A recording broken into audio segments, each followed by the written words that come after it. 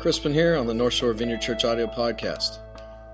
Today on the podcast, we are beginning a new series called A New Way to Be Human. And we're going to look into what it means to be people who are living a human life indwelt by the Spirit of God, what that means for us as individuals and as a community to live an embodied faith that isn't just in our minds, but in our daily actions. So the title of today's message is Seeing People Like Jesus. And also I want to say thanks to everyone who came out for our bag hunger outreach last weekend. We collected 4,362 pounds of food for the Covington Food Bank. And so we really appreciate all your work, and it was a great time to hang out with people as well. So we're going to do that again in the fall. But for now, let's head to North Shore Vineyard to the talk. Thanks for listening. Today we're going to be launching into a new series called A New Way to Be Human. This is going to take us for the next few weeks. There we go, about the time I leave. And basically the idea of this series is we're going to look at the implications of kind of the incarnation of Jesus, what that means to us in kind of an embodied faith. And you're like, oh, what the heck does that mean? I just heard embodied and incarnation and faith. What I'm talking about is our tendency in Christianity in America, at least post-Reformation, is that we tend to have a faith that is based on beliefs and ideas and kind of abstract things up here. And so we kind of have this idea that happens in a lot of expressions of faith where we focus so much on what we believe that we never actually embody that thing. And so that stuff stays in our head, or it may stay in a worship service, but it doesn't actually make its way into our everyday, ordinary life. And really what we see in the New Testament is that from Jesus to even the disciples that we are called to be people that are indwelt by the Spirit of God, that God touches everything that we do, that everything in our life becomes a place of meeting God. So we have an embodied faith. So we don't just tell people God loves you, but we actually become the love of God. We don't just tell people that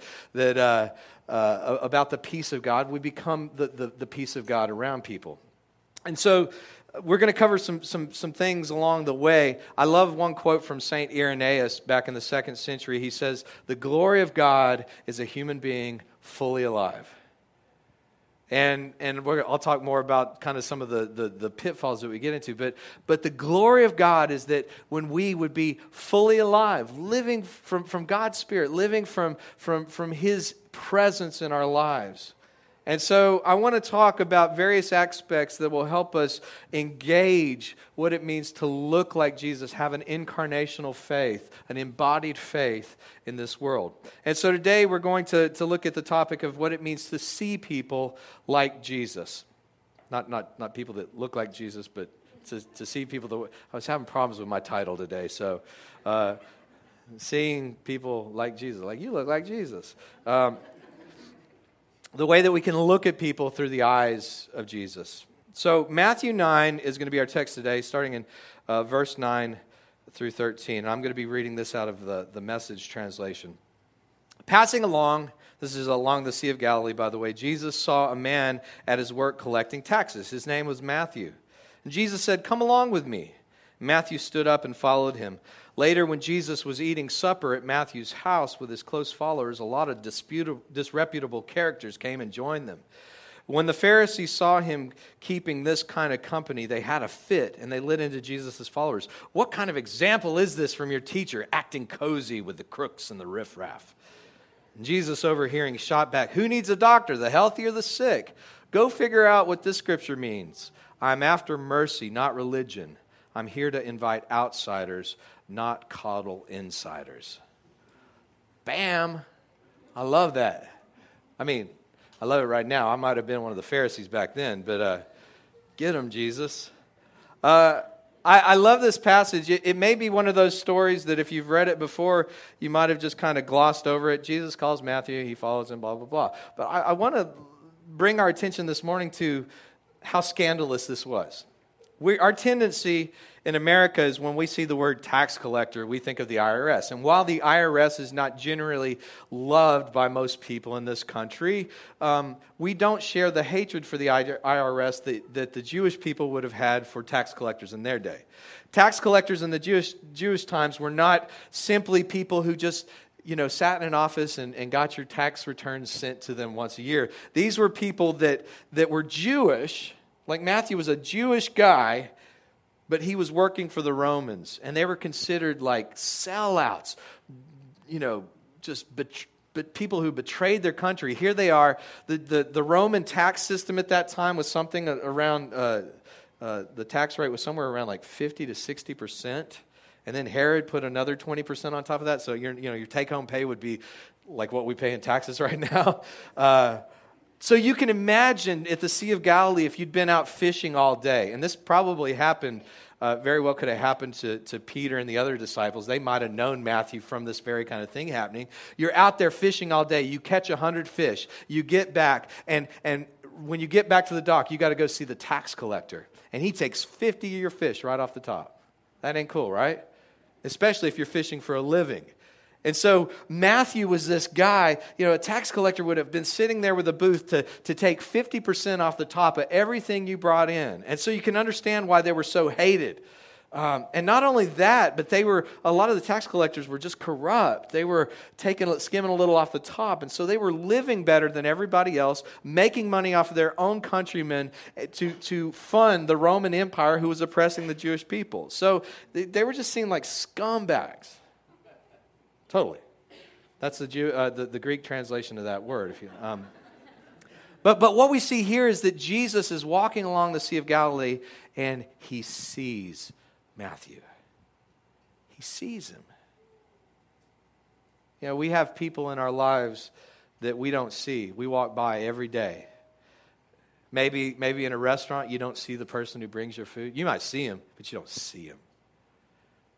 We got people out on the streets that just turn your head. Don't look at them. And see, for most of the day, and we can see this even in this passage, we can see that the Pharisees, when they saw Matthew, what they saw was a problem that needed to be fixed.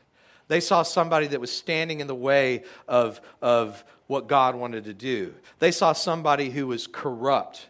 They didn't see a human being created in the nature and image of God. They saw somebody who was a sin. And so they looked at Matthew and they put him in this nice little box, labeled him, and just judged him. But Jesus didn't see Matthew the tax collector. Jesus didn't see Matthew the corrupt guy who was betraying his own people. Jesus saw Matthew as a human being created in God's image, and he invited him into the work of God. And I love what Jesus says. I think isn't it amazing to think that Matthew, after this encounter with Jesus, it seems like a pretty small thing to us. But this thing made such an impact on Matthew that he throws a party and he invites all his sinner friends because, dude, if you're a tax collector at that time, you don't have any other friends. So all of his friends are the riffraff, scum of the earth, the people nobody likes. And so I think it's awesome that Matthew didn't just have a party, but he felt it was okay to get Jesus around his friends. Doesn't that sound cool? I've been a part of churches oftentimes where I'm afraid to bring my friends to church. I remember as a new Christian, I like Jesus, but I'm afraid that if I bring my riffraff friends here, like they're going to get beat up. People are going to look down on them. Matthew didn't think that when it came to Jesus. He's like, I'm going to get Jesus here. I'm going to get all my friends, and they're going to see how much he loves them. But the Pharisees, they chime up, why are you eating? Jesus, I thought you were a prophet. I thought you were a great teacher. What are you doing hanging out with these kinds of people?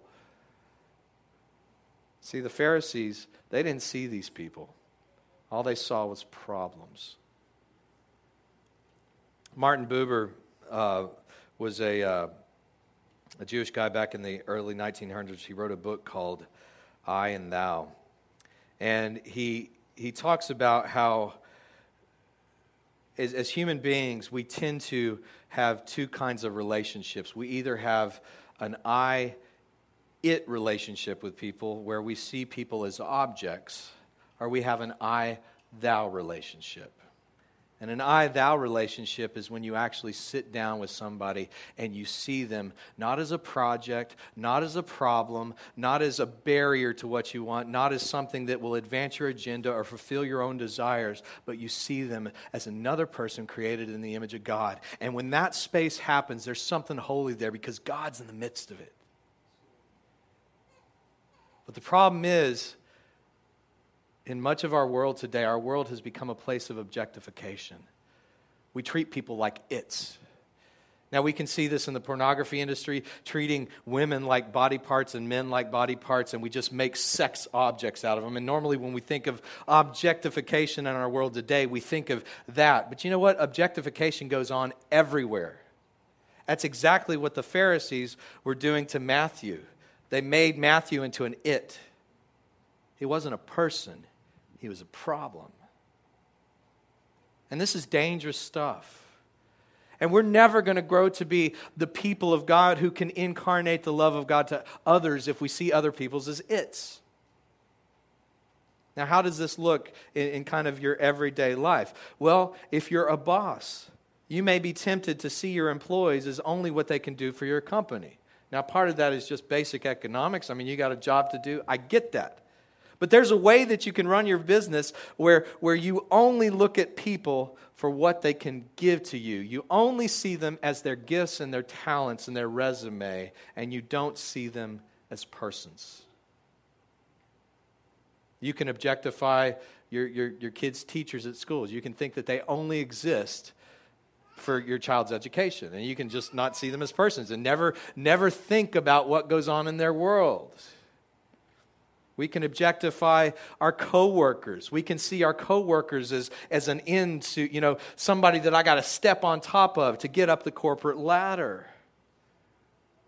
I mean, heck, we can do it in very simple ways. You can see your garbage man. How many of y'all ever see your garbage man? I mean, like see them, not just see them taking your trash out, but have you ever stopped to and I'm not saying I see mine either, okay? I'm not like pointing, how many of y'all? No, but how many places in our life do we just treat people, whether consciously or unconsciously, we just don't really see them? There's an innate desire in the heart of every human being to be seen. Because when you're seen, it's like you exist, right? It establishes you as a person. When somebody sees you, when somebody notices you, it does something. And I'm not talking about just in a prideful, cocky, kind of, showy way. I'm just saying when somebody actually sees you, that does something to you. When somebody sees you not for your external giftings, but actually sees you for your internal heart, for who you are, man, that it does something to you. You feel like you exist, like you're human. That's what happened with Matthew. Matthew was seeing that he wasn't just his problem. He wasn't just a sin. He wasn't just this corrupt individual, that Jesus actually saw him for something else. Now, I want to bring up, this is probably a very extreme example, but I want to bring this up today because I do not think that we as American Christians are immune from this. I want to bring up the kind of a worst case scenario that we've seen in our world of objectification. And then I'm going to dial it back a little, so hang on. This is going to be tough. Back in the 1930s, probably one of the grossest examples of objectification of a people was what the Germans, the Nazis did to the Jews. And it started in the early 1930s. It started by just kind of mocking them, mocking the Jewish people. You may have seen satirical cartoons that exaggerated features and exaggerated things about them. But what started with just kind of mocking turned out to all-out scapegoating. The Jews are the reason for all the problems here. I mean, really, in reality, if you study history, like, the Jews were not the source of the problems for Germany. Like, it was their own dang fault. Their own nationalism and stuff had gone rabid and started World War I. And so much of what they were suffering in the 1930s was based to their own run-amok nationalism. But they were scapegoating the Jews. The Jews are the problem. They're the reason why the unemployment rate's so high. They're the reason why the economy's so bad. And so they started scapegoating them by spreading propaganda. They began to boycott their businesses. And then they finally instituted systematic oppression of the Jewish people, to where Christians were forbidden to marry Jews, and people were forbidden from doing certain types of business with the Jewish people. And then eventually what started with propaganda, what moved on to boycotting, ended up becoming the ghetto system. You know, Germany established some 1,000 ghettos for Jewish people. Not just Jews, I mean Polish people. 1,000 ghettos. And a ghetto, if you don't know what it is, it's where they would wall off a part of the city. It's not that different from what the Jews are actually doing to the Palestinians now in Jerusalem. You wall off a part of the city, and you confine the people of the city into that one little area. They can't get in or out, or if they do, it has to be under special kind of circumstances. And so the Jewish people were confined, cut off from the rest of society. But you know what started with objectification? It didn't end there, because it never ends there. And what happened after that, we know the sad story that after the ghettos came the concentration camps. And you know what would happen at a concentration camp after you were loaded on a train like cattle? You get out at the concentration camp, they would shave your head. They would take all your belongings, give you a prison uniform. And the ultimate sign of dehumanizing the Jews was that they put a number on you. You're not a person anymore. You're just a number. You're an animal. And whenever human beings feel this about somebody else, only bad things happen. And we see that, you know, I visited Auschwitz probably about 16, 17 years ago, and it was very troubling experience. I think one of the grossest things, the just horrifying things that I encountered there was not just that the Germans had systematically killed millions of Jewish people, but at some point early on they figured out, if we're going to be killing all these Jewish people, we might as well turn them into a commodity. And so the Germans did horrible things. They would shave the head of women and take their hair and make blankets out of it. They would take their gold teeth to make it into gold bars to finance the war. There are even reports of making soap from the fat from the corpses. Horrible, horrible stuff. But it all started from a place of objectification. It all started with, you're not as much of a human being as I am. You're the problem. You're the one to blame. We're the victims of you.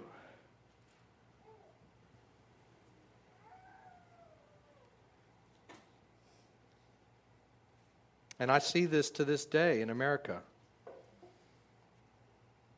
It's popular nowadays to scapegoat all kinds of groups, right? We so easily point our finger at, oh, well, it's the Muslims.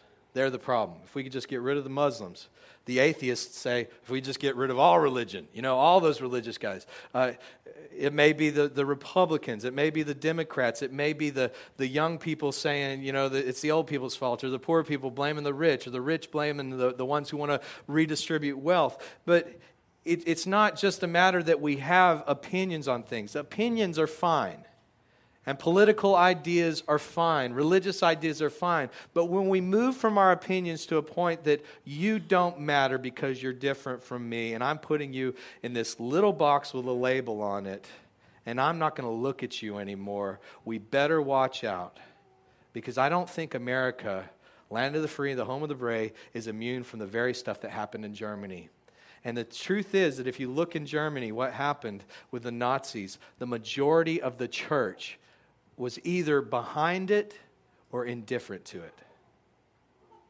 You realize that? The majority of the professing church in Germany, majority of the church in Germany actually got behind or was indifferent to the plight of the Jews under the Nazis.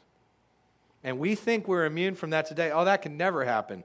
We would never do that. But it starts in a very innocuous place. It starts in this very, very simple thing.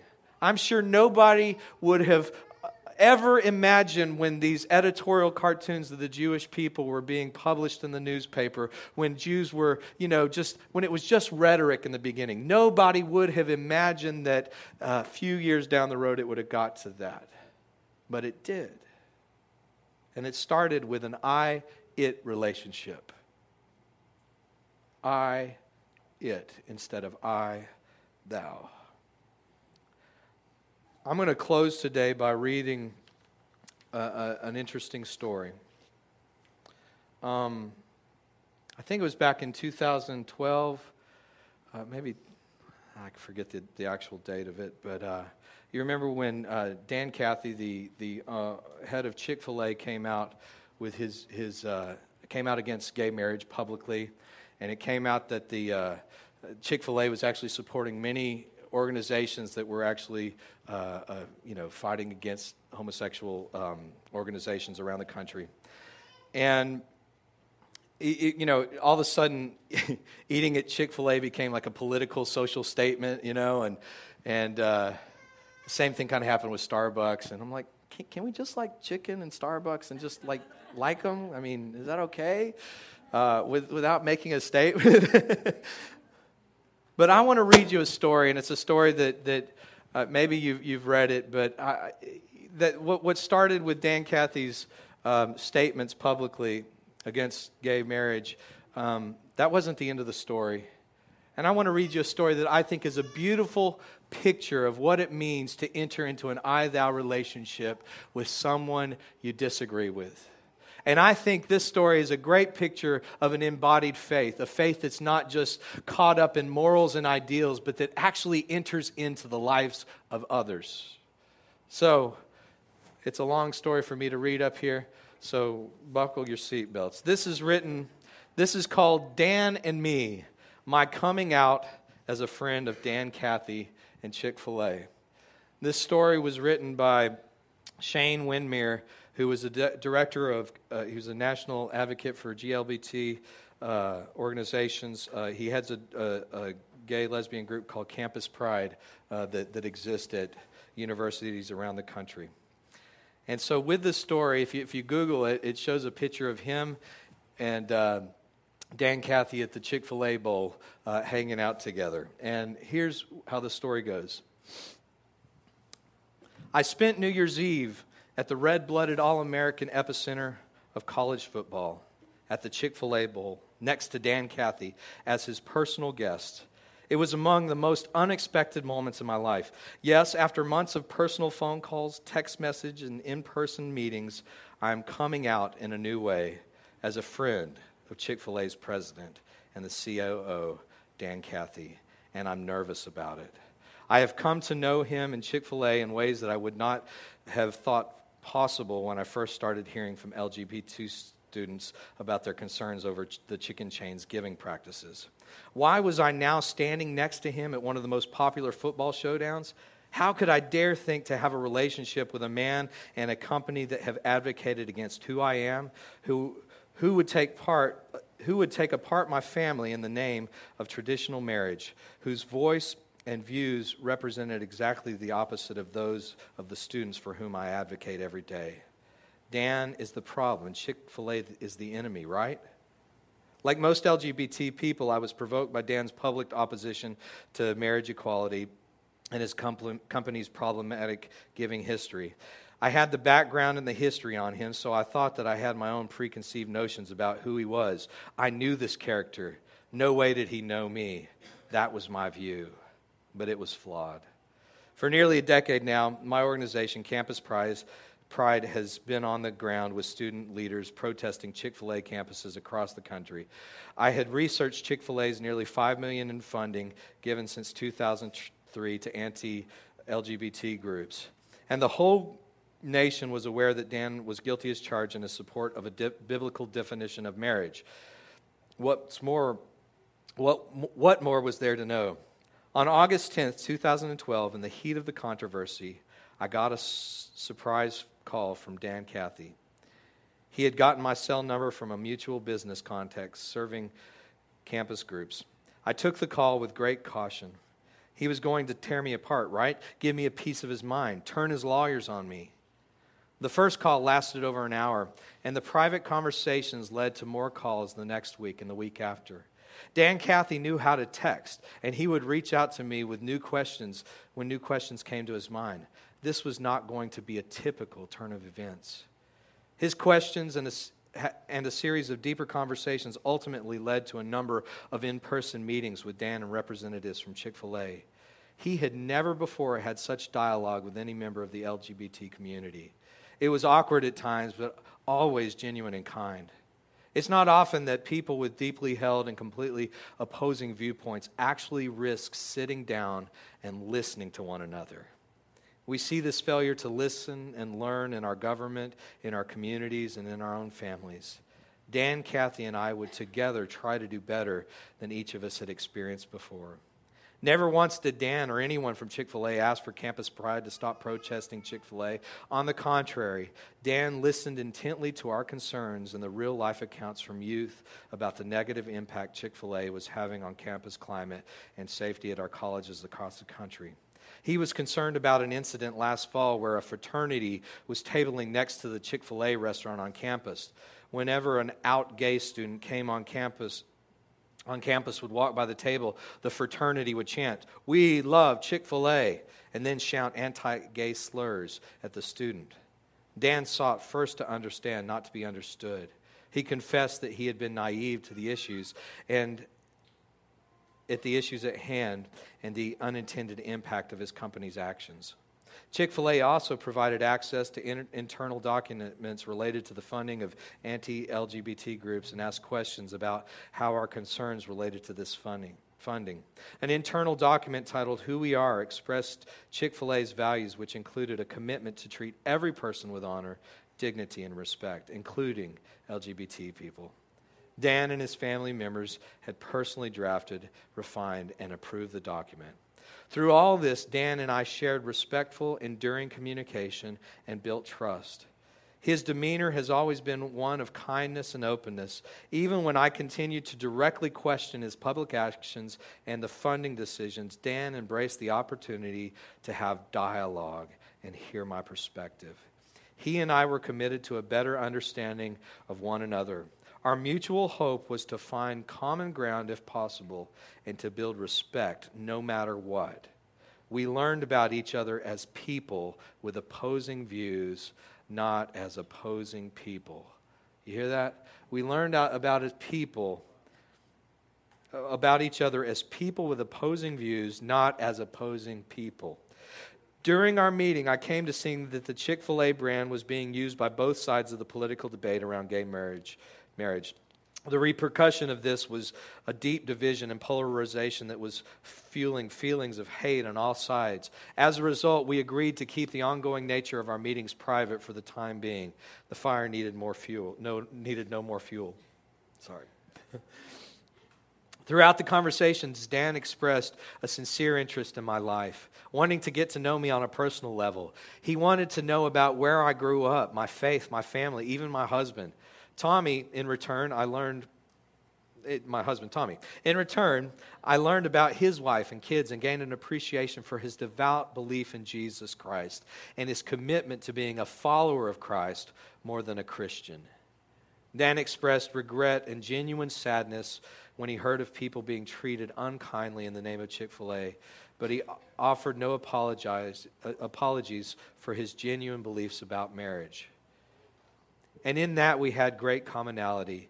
We were each entirely ourselves. We both wanted to be respected for others and for others to understand our views. Neither of us could or would change. It was not possible. We were different, but in dialogue. And that was progress. In many ways, I'm going to just skip on down. He says, my relationship with Dan is the same, though he is not my family. Dan in his heart is driven by his desire to minister to others and had to choose to continue our relationship throughout the controversy. He had to both hold to his beliefs and welcome me into them. He had to face the issue of respecting my viewpoints and life while even not being able to reconcile them with his belief system. He defined this to me as the blessing of growth. He explained his world without abandoning it, and I did as well. You hear that? He had to both hold on to his beliefs and welcome me into them. He had to face the issue of respecting my viewpoints in life, even while not being able to reconcile them with his own belief system. He defined this to me as the blessing of growth. He expanded his worldview without abandoning it. I did as well. As Dan and I grew throughout mutual dialogue and respect, he invited me to be his personal guest on New Year's Eve at the Chick-fil-A Bowl. This was an event that Campus Pride and others had planned to protest. Had I been played, seduced into his billionaire life? No. It was Dan who took great risk of inviting me. He stood to face the ire of his conservative base and potential boycott by being seen or photographed with an LGBT activist. He could have been portrayed as caving into the gay agenda by welcoming me. Instead, he stood next to me most of the night, putting respect ahead of fear. There we were on the sidelines, Dan, his wife, his family and friends, and I, all enjoying the game. And that is why building a relationship with someone I thought I would never understand mattered. Our worlds, different as they can be, could coexist peacefully. The millions of college football fans watching the game never could have imagined what was playing out right in front of them. Gay and straight, liberal and conservative, activist and evangelist. We could stand together in our difference and in our respect. How much better would our world be if more could do the same? Now it is all about the future, one defined, let's hope, by continued mutual respect.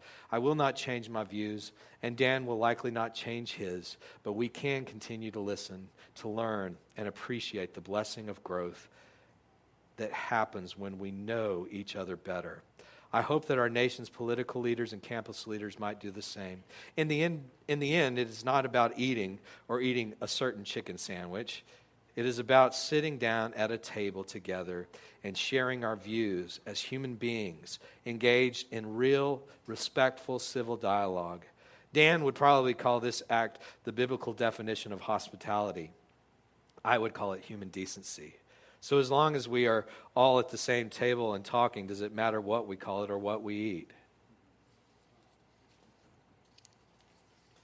It's funny how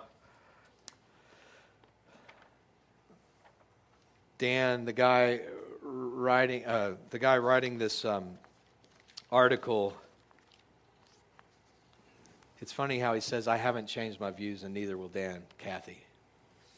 But really, they both did. Because you know what they did at some point? Dan Cathy as the Christian leader and this guy as the LGBT leader had both objectified one another. Oh, all Christians are like this. They're all just bigoted, hateful people who just want to keep us down and just want to persecute us. Dan Cathy had seen this, that everybody, that there was just a homosexual agenda that was trying to keep America back. But he took the steps of reaching beyond the box, reaching beyond the definitions to actually sit down and get to know somebody. And I got to tell you, if you will do this in your life, if you will stop seeing people by the labels that they get in this society, if you stop acknowledging people according to their outward labels, whether it's gay or straight or rich or poor or Republican or Democrat, if you get to a place where you can sit down and see them as a human being created in the image of God who want, at the end of the day, the same things that you want, it will change you from the inside out. And even greater, it will change this world. I believe, when I hear this conversation, you know what I see? I see the Holy Spirit at work. I see that this is the evidence of the Holy Spirit. These conversations they're having, God is doing something both in the Christian and in the homosexual. God is moving in both of their hearts, and He's in that space between them. And that's where God operates. It's so easy for us to look at the news and just listen to talk radio and just get all our views just spoon-fed to us and forced down our throats, and just to look at everything based on the way it's portrayed. When I went to Israel several years ago, I'd seen so much stuff about the Israel-Palestinian thing. I got to sit down one night and hear a discussion between two guys who were friends. One was a Palestinian Christian who was a professor at the university, and one was an Israeli businessman. And they talked about the issues, but at the end of the day, they were friends. And what I found is that as much as we want to demonize either the Palestinians or the Jewish people over there for what they're doing, most people, the majority of the people that I met over there, just want the same things that you and I want. They want to be able to go to work, provide for their family, and live in a world that's safe. We as people can contribute to the objectification of one another in this society. I would hope that nothing in America ever happens the same way that it happened with Nazis. Actually, it has. It happened happened with the Indians, happened with the Africans.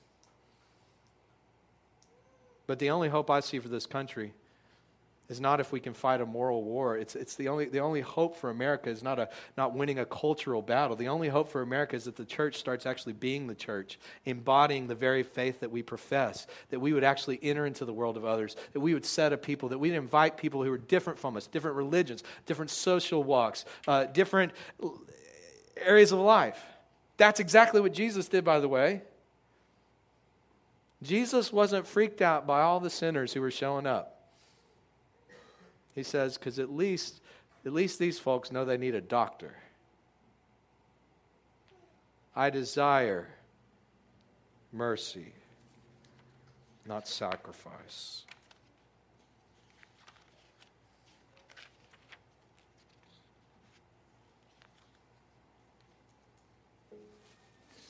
Today, I want us to just close with a time of reflection.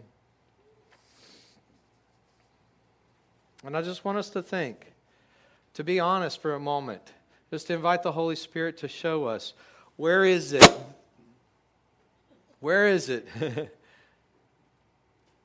that we are objectifying other people? Where is that? Where have we made people their political beliefs? We've made them their jobs. We've made them whatever society's put them into. Where are we only acknowledging people for their externals? Where are we afraid to sit down and dialogue or actually just pay attention? Where are we not seeing the people all around us in our life? So I want to just close by reading through these questions on the outline.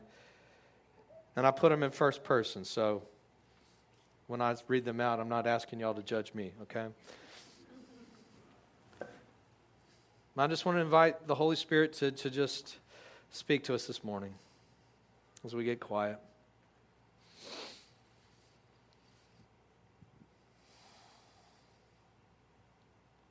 Come, Lord, reveal Jesus to us right now.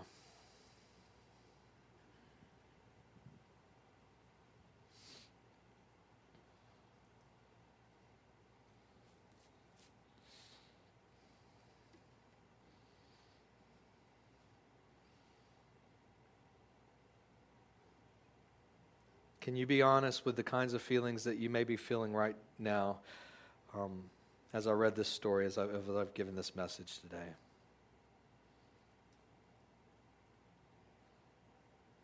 You may not even like what I'm saying. That's fine, but be honest with them.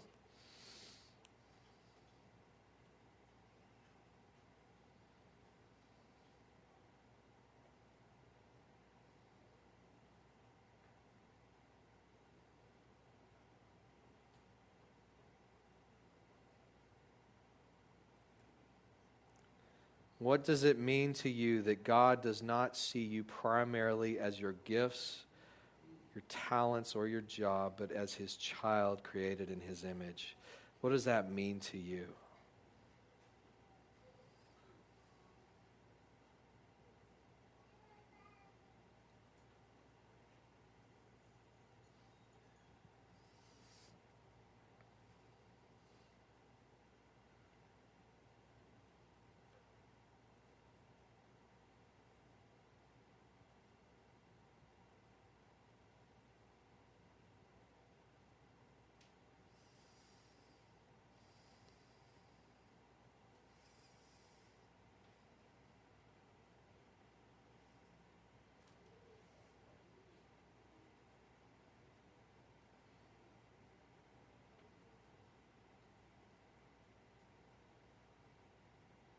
Ask yourself this: who are the people in the world that I have dismissed with a label?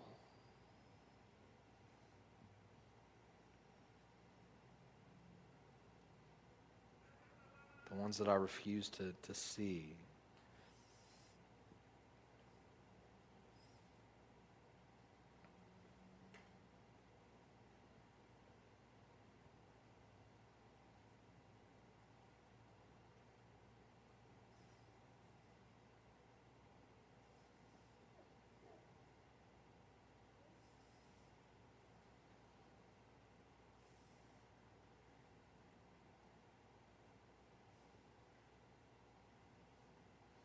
Are there areas in my life where I'm guilty of viewing and relating to others simply as objects for my own gain or as barriers to what I want to happen?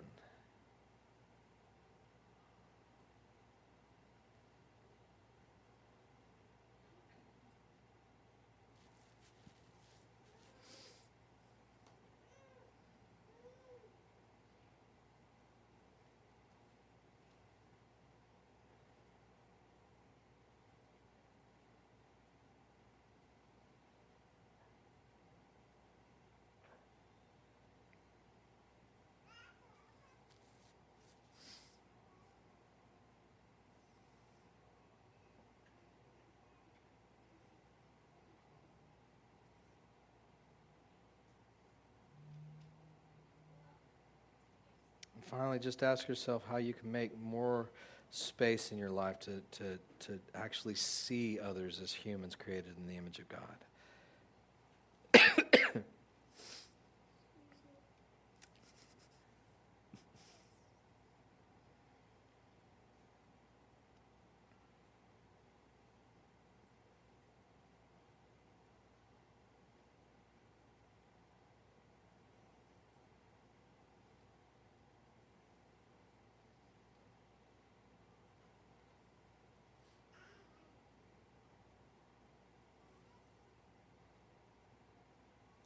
I'm going to close this service by reading the text once again, but now I want you to use your imagination. I want you to imagine that you're Matthew, or a female version of Matthew. And I want you to imagine that you've been working a job for years, a despised job. And when most people walk by you, if they look at you at all, it's with contempt. When most people look at you, unless they're the Roman officials, they're looking down on you with disdain. I want you to imagine that your own people, the people in your neighborhood, the people who go to church every week, look down on you with disgust. And that is your job every day, 8 to 10 hours a day, sun up to sundown. You are looked down on by constant people every moment of the day, particularly by the religious. I want you to imagine that all of your friends are in the same kind of position as you. They're all just reputable people who the only reason they hang out with you is because they're caught in some of the same bad things that you're caught in. I want you to realize the hopelessness that even when you want to quit this job, you don't know how to quit it because who's going to hire you because you've done so much wrong. I want you to imagine that your prospects for a future are so tied into this way of living that you don't even want to do. So as I read this passage again, put yourselves in Matthew's shoes, sitting at that tax booth on the edge of the Sea of Galilee that day when Jesus walks by. Passing along, Jesus saw a man at his work collecting taxes.